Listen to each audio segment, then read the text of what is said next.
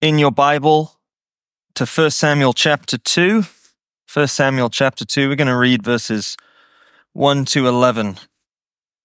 It says, "And Hannah prayed and said, 'My heart exalts in the Lord. My horn is exalted in the Lord. My mouth derides my enemies, because I rejoice in your salvation. There is none holy like the Lord, for there is none beside you. There is no rock like our God. Talk no more so very proudly. Let not arrogance come from your mouth. For the Lord is a God of knowledge, and by him actions are weighed. The bows of the mighty are broken, but the feeble bind on strength. Those who were full have hired themselves out for bread, but those who are hungry have ceased to hunger. The barren has borne 7, but she who has many children is forlorn. The Lord kills and brings to life. He brings down to Sheol and raises up. The Lord makes poor and makes rich. He brings low and he exalts. He raises up the poor from the dust. He lifts the needy from the ash heap to make them sit with princes and inherit a seat of honor.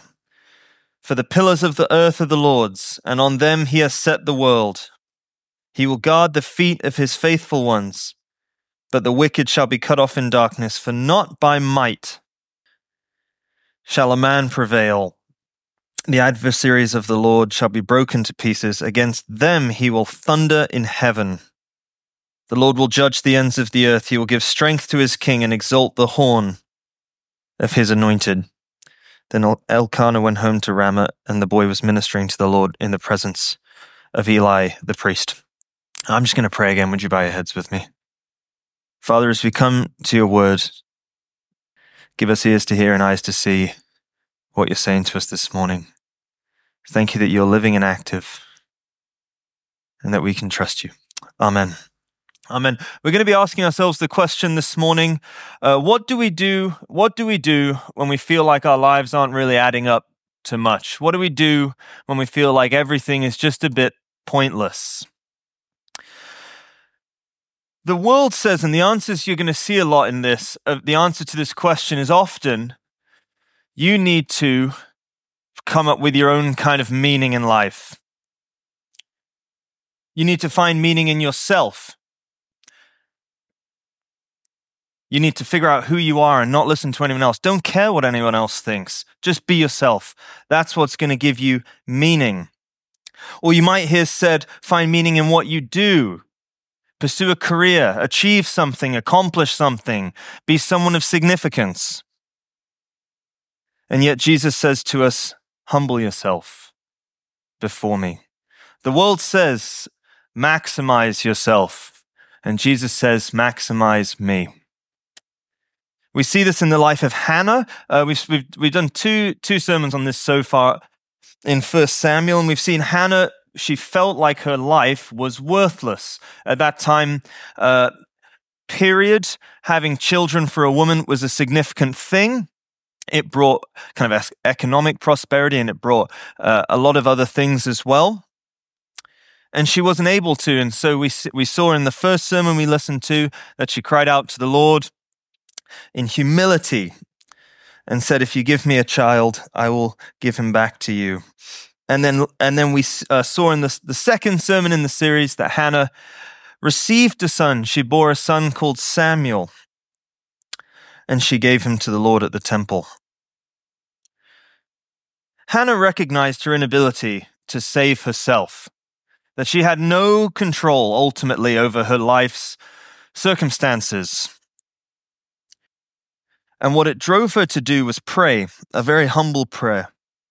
It's interesting, isn't it, that when Hannah prays this kind of response to what's happened in chapter 2, the first things that come out of her mouth, my heart exalts in the Lord, my horn is exalted in the Lord, my mouth derides my enemies because I rejoice in your salvation. What she's doing here is recognizing, hang on a sec, the whole reason my life has shifted is not by what I've done, by what what the Lord has done.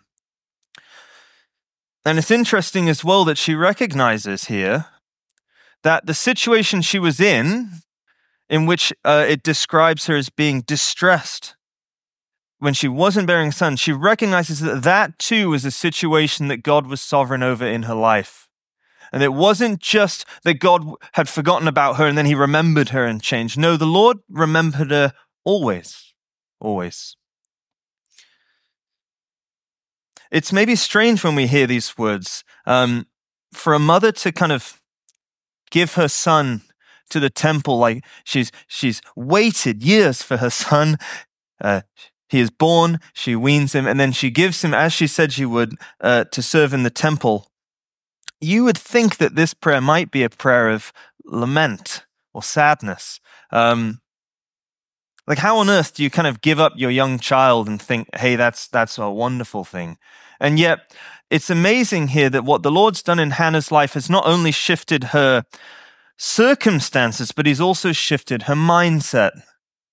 And she can now say that, hey, I'm giving my son as I said I would to serve in the temple. And I completely trust that the Lord is at work here. What the Lord's given Hannah ultimately here is faith to trust him.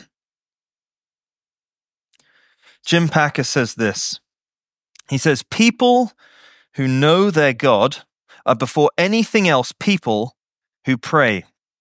And the first point where their zeal and energy for God's glory come to expression is in their prayers. And again, this is what we're looking at this morning, Hannah's prayer. Hannah's learned a lesson that Jesus himself taught. The lesson is, whoever exalts himself shall be humbled, but whoever humbles himself shall be exalted. That's the lesson she's learned. It's what the Lord does. And that's why in verse 2 she can say, there is none holy like the Lord. There is none beside you. There is no rock like our God. Like genuinely, there is no one that can shift life circumstances the way the Lord can. And she kind of digs in verses 3 to 8. She kind of looks at, okay, in what ways is the Lord sovereign over our lives? Alistair Begg, when he preached on this, he called this section, verses 3 to 8, a catalogue of ways in which God turns human estimates of significance and power upside down. And we read it, don't we? Talk no more so very proudly. Let not arrogance come from your mouth, for the Lord is a God of knowledge, and by him actions are weighed. And then she just makes these comparisons. The bows of the mighty are broken, but the feeble bind on strength.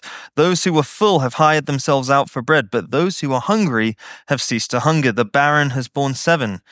But she who has many children is forlorn. The Lord kills and brings life. He brings down and to Sheol and raises up. The Lord makes poor and makes rich. He brings low and he exalts. He raises up the poor from the dust. He lifts the needy from the ash heap to make them sit with princes and inherit a seat of honor. For the pillars of the earth are the Lord's, and on them he has set the world.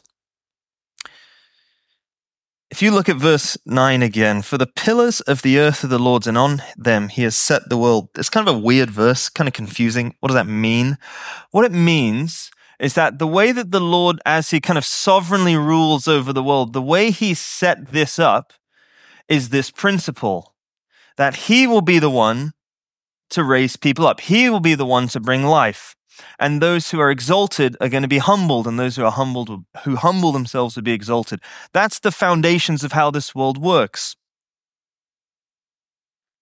And we see it in Hannah's case, don't we? And we see this in First and 2 Samuel. If you were at home group last week, we kind of looked at it in a bit more detail. We see this pattern over and over again of the proud being humbled and the humble being exalted. And it can happen physically in our lives. I don't want to make this fully spiritual. The Lord can, when we have no money, provide for us. The Lord can, when we are barren, give us children. The Lord can, when we are weak, give us strength. Physically, the Lord can do all of those things. And yet it's interesting, isn't it, that can't be the full explanation. I actually looked up, as you do when you're studying, you look up this verses, and the verse that says the Lord makes the poor and makes rich. I found that verse on a website of a guy called Kenneth Copeland. I don't know if you know that name. Kenneth Copeland is like a big-time prosperity preacher. His on his website, on the top line says, "We want you to know physical prosperity through Jesus." And he's interpreted this passage as he makes people rich. And yet it doesn't really make any sense to kind of interpret it that way fully, although he can, because when we look at, for example, the early church, we don't see a lot of people that are physically rich. We see a lot of brokenness. We don't see people kind of like living the perfect life. We see pain. And the Apostle Paul makes it really clear kind of quite a few times. My life has been really difficult since following Jesus. But what we can know, and through especially what Paul says in the New Testament, we can know that the Lord can do these things physically, yes, but he will certainly do them spiritually. Let me read you some verses here from the New Testament where Paul takes this idea that we are made strong, that we've ceased to hunger, that we are fruitful, that we are made alive, that we are made rich, that we are exalted. This happens fully spiritually. Let me read this. And this is Paul kind of really touching on especially the idea of that we are made strong. He says, therefore, so that I would not exalt myself, a thorn in my flesh was given to me, a messenger of Satan to torment me so that I would not exalt myself. Concerning this, I pleaded with the Lord 3 times that it would leave me. And this is Paul kind of talking about this kind of, most commentators would think a physical kind of problem, a physical weakness. And then he said, the Lord said to me, my grace is sufficient for you. My power is perfected in weakness. And Paul then goes on to say, therefore I will most gladly boast all the more about my weaknesses so that Christ's power may reside in me. Isn't that amazing that Paul said, hey, I am strong. I am weak, and yet in my weakness physically I am strong because the Lord is at work in me. Another example, this idea of the hungry now made full. Jesus says, and we looked at this over the summer, I am the bread of life. No one who comes to me will ever be hungry, and no one who believes in me will ever be thirsty again.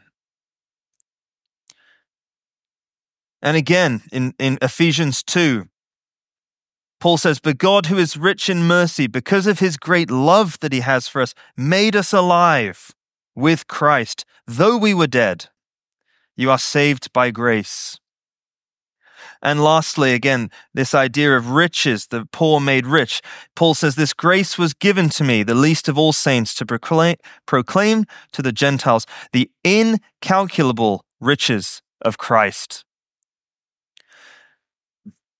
This is something that the Lord gives us today. This is honestly incredibly countercultural, right? At school, the advice that in some way, in a strange way, even I will give the kids, because I feel like I have to say the right thing. The advice I'll give them is if they're really struggling, okay, hey, let's come up with some kind of plan. Forget about what everyone thinks about you. Let's come up with some kind of plan for you to kind of find yourself a little bit more happiness. Maybe that's maybe we need to start studying harder or find a club or something like that. And that's our advice. The advice I don't give them at school is humble yourself. And the place that you really can find meaning, the place you can really find what you need is in God when you humble yourself before him. It's countercultural because really the way that we find strength, the way that we find riches, the way that we find satisfaction, and the way that we ultimately find true life is when we let go. We give up all of our effort.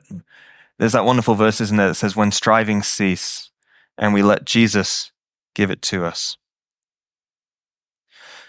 And yet, you should be thinking as I'm saying this, well, like you're saying all this stuff that God's going to exalt the humble and humble the proud. That doesn't really make any sense in my life. I'm not like, if I'm humble, I'm not flying along. I'm not kind of climbing the ladder. And those who I know in my life and who I work with who are super arrogant, hey, they're flying up. They're making loads of money. They've got the nice car and the nice house and all this kind of stuff. How is that the Lord humbling them? The Lord doesn't always do it now. And in Hannah's life, he waited a long time to do it. And if you look down at verse 9 and 10, there's a shift in tense, in verb, and it goes to this future tense.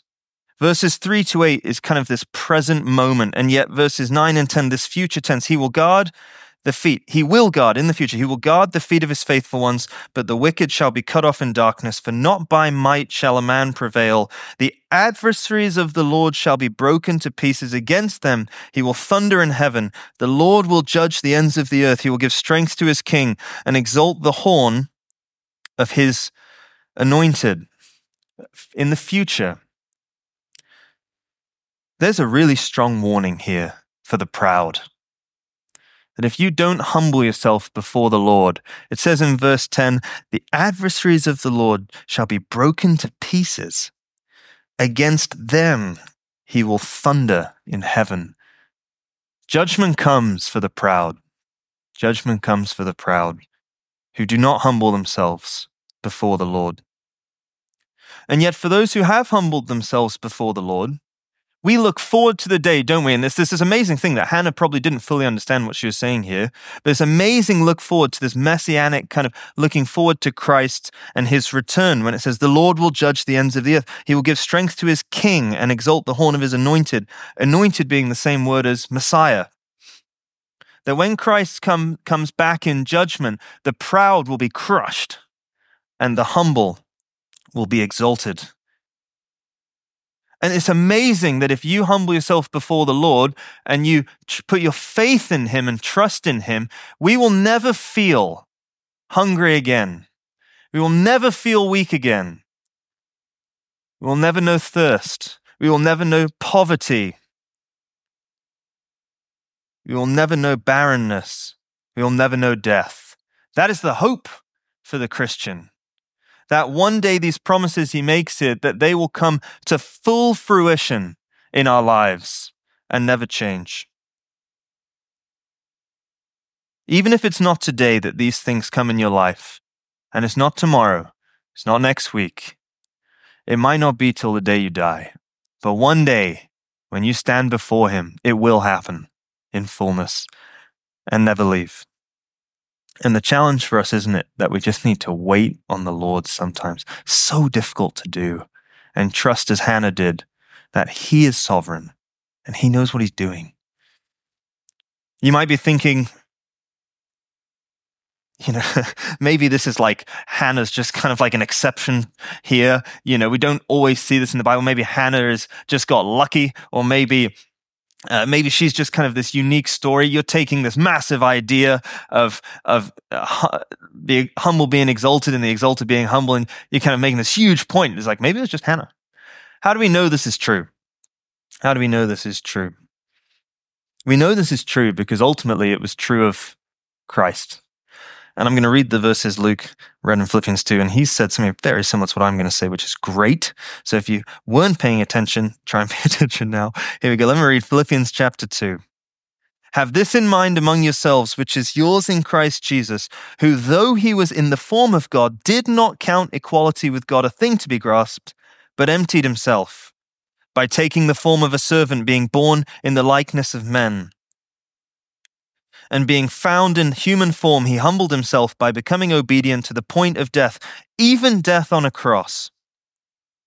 Therefore God has exalted him and bestowed on him the name that is above every name, so that at the name of Jesus every knee should bow in heaven and on earth and under the earth, and every tongue confess that Jesus Christ is Lord, to the glory of God the Father. Jesus is the ultimate example of why this is true, because Jesus is the ultimate example of someone humbling themselves. The ultimate humility, and the writer says here in Philippians, even death to death on a cross, he humbled himself.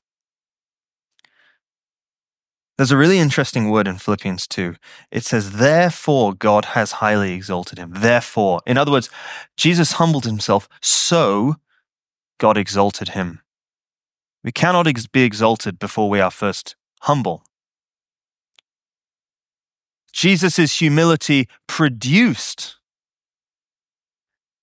exaltation by the Father. This is the gospel. This is the gospel. That the humble can be exalted only because of Christ. That God humbled himself so that the humble died in place of the proud. That God came down to arrogant humans that don't say that there is no one like him, humans that deny there is no one beside him, humans that refuse to exalt him in their hearts. And he humbled himself in place of the arrogant on the cross so that we can now be humbled. And it's only because of Christ's death on the cross that we can now have humility, because it's only through Christ's work that we can clearly see God and what he's done. It's because of his love God humbled himself to save the arrogant, proud, sinful people of this planet. And this doesn't really make sense to us fully until we realize in verse 10, when we read of the judgment coming, that was us. That we were the objects to be broken to pieces. We were the ones against whom the Lord would thunder. And it's only because of Christ that is not true.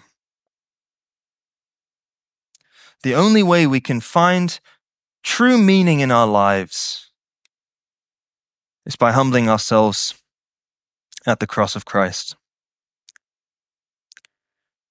The problem is that we are so very often proud still.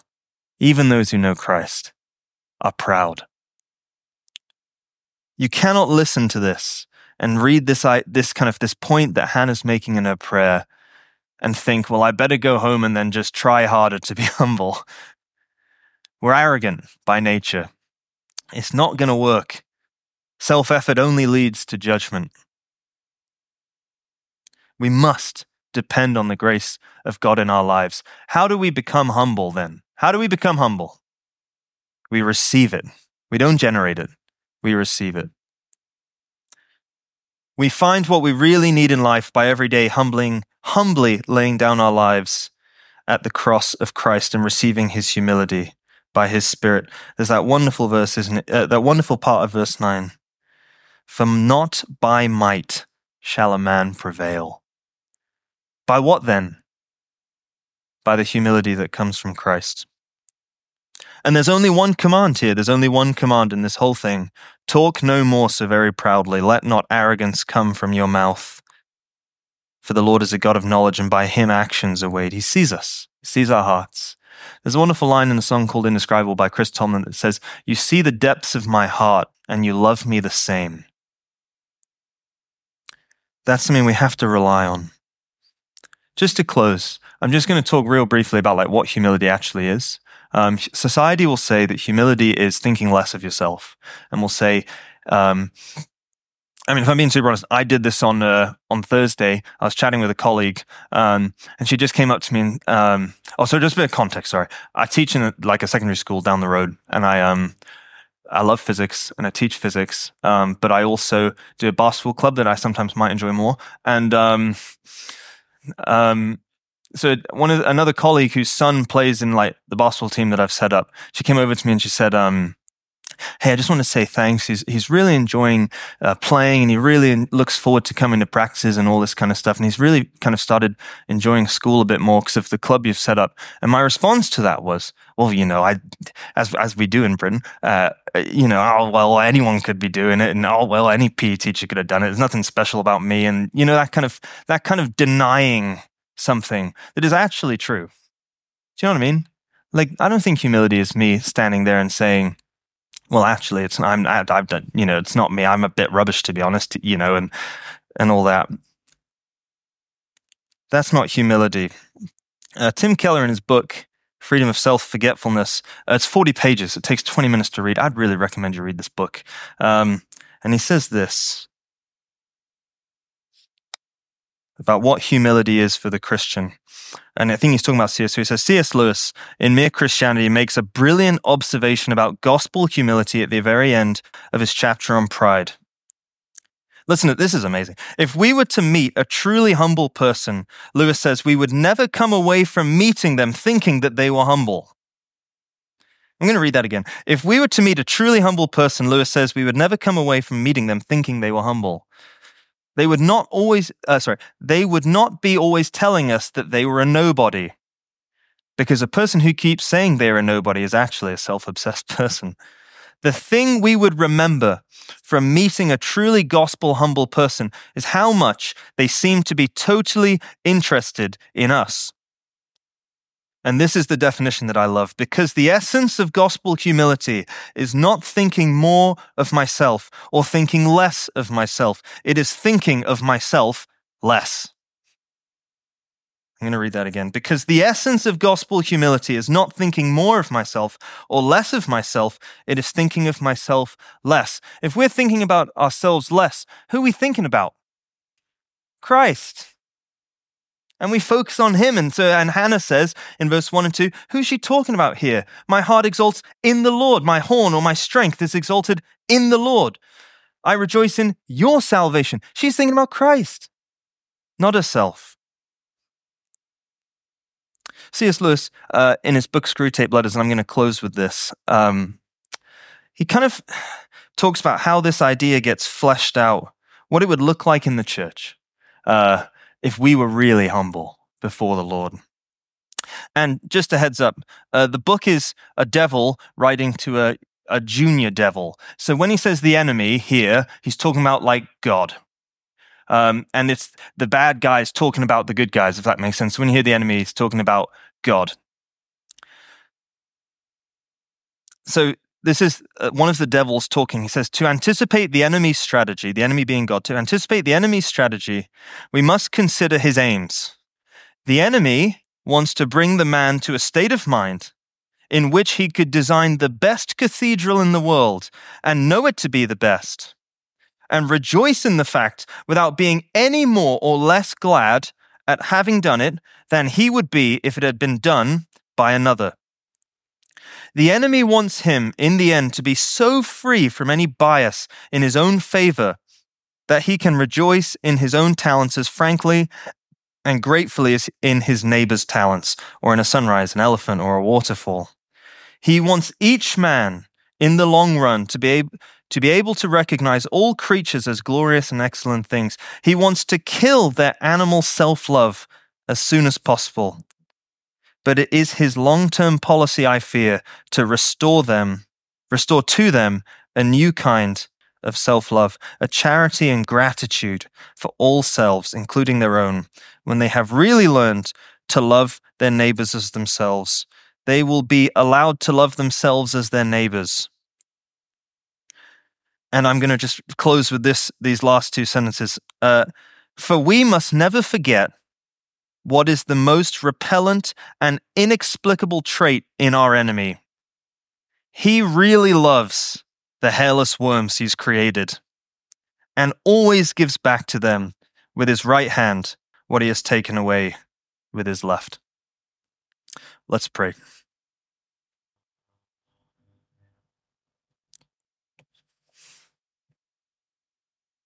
Father, thank you that you are the one who is sovereign, not us. Father, we thank you that you are the one who oversees our lives. Father, thank you that you are the one who can make us humble because of what Christ has done and the way that Christ humbled himself. Father, may we be a church that is humble before you. And Father, if there's anyone here today who has not done that, I pray that they may do that today, that they may come and turn to you in salvation. And through that humility, they can find the riches of your grace, the strength of your might, the joy of your salvation. I pray that in Jesus' name. Amen.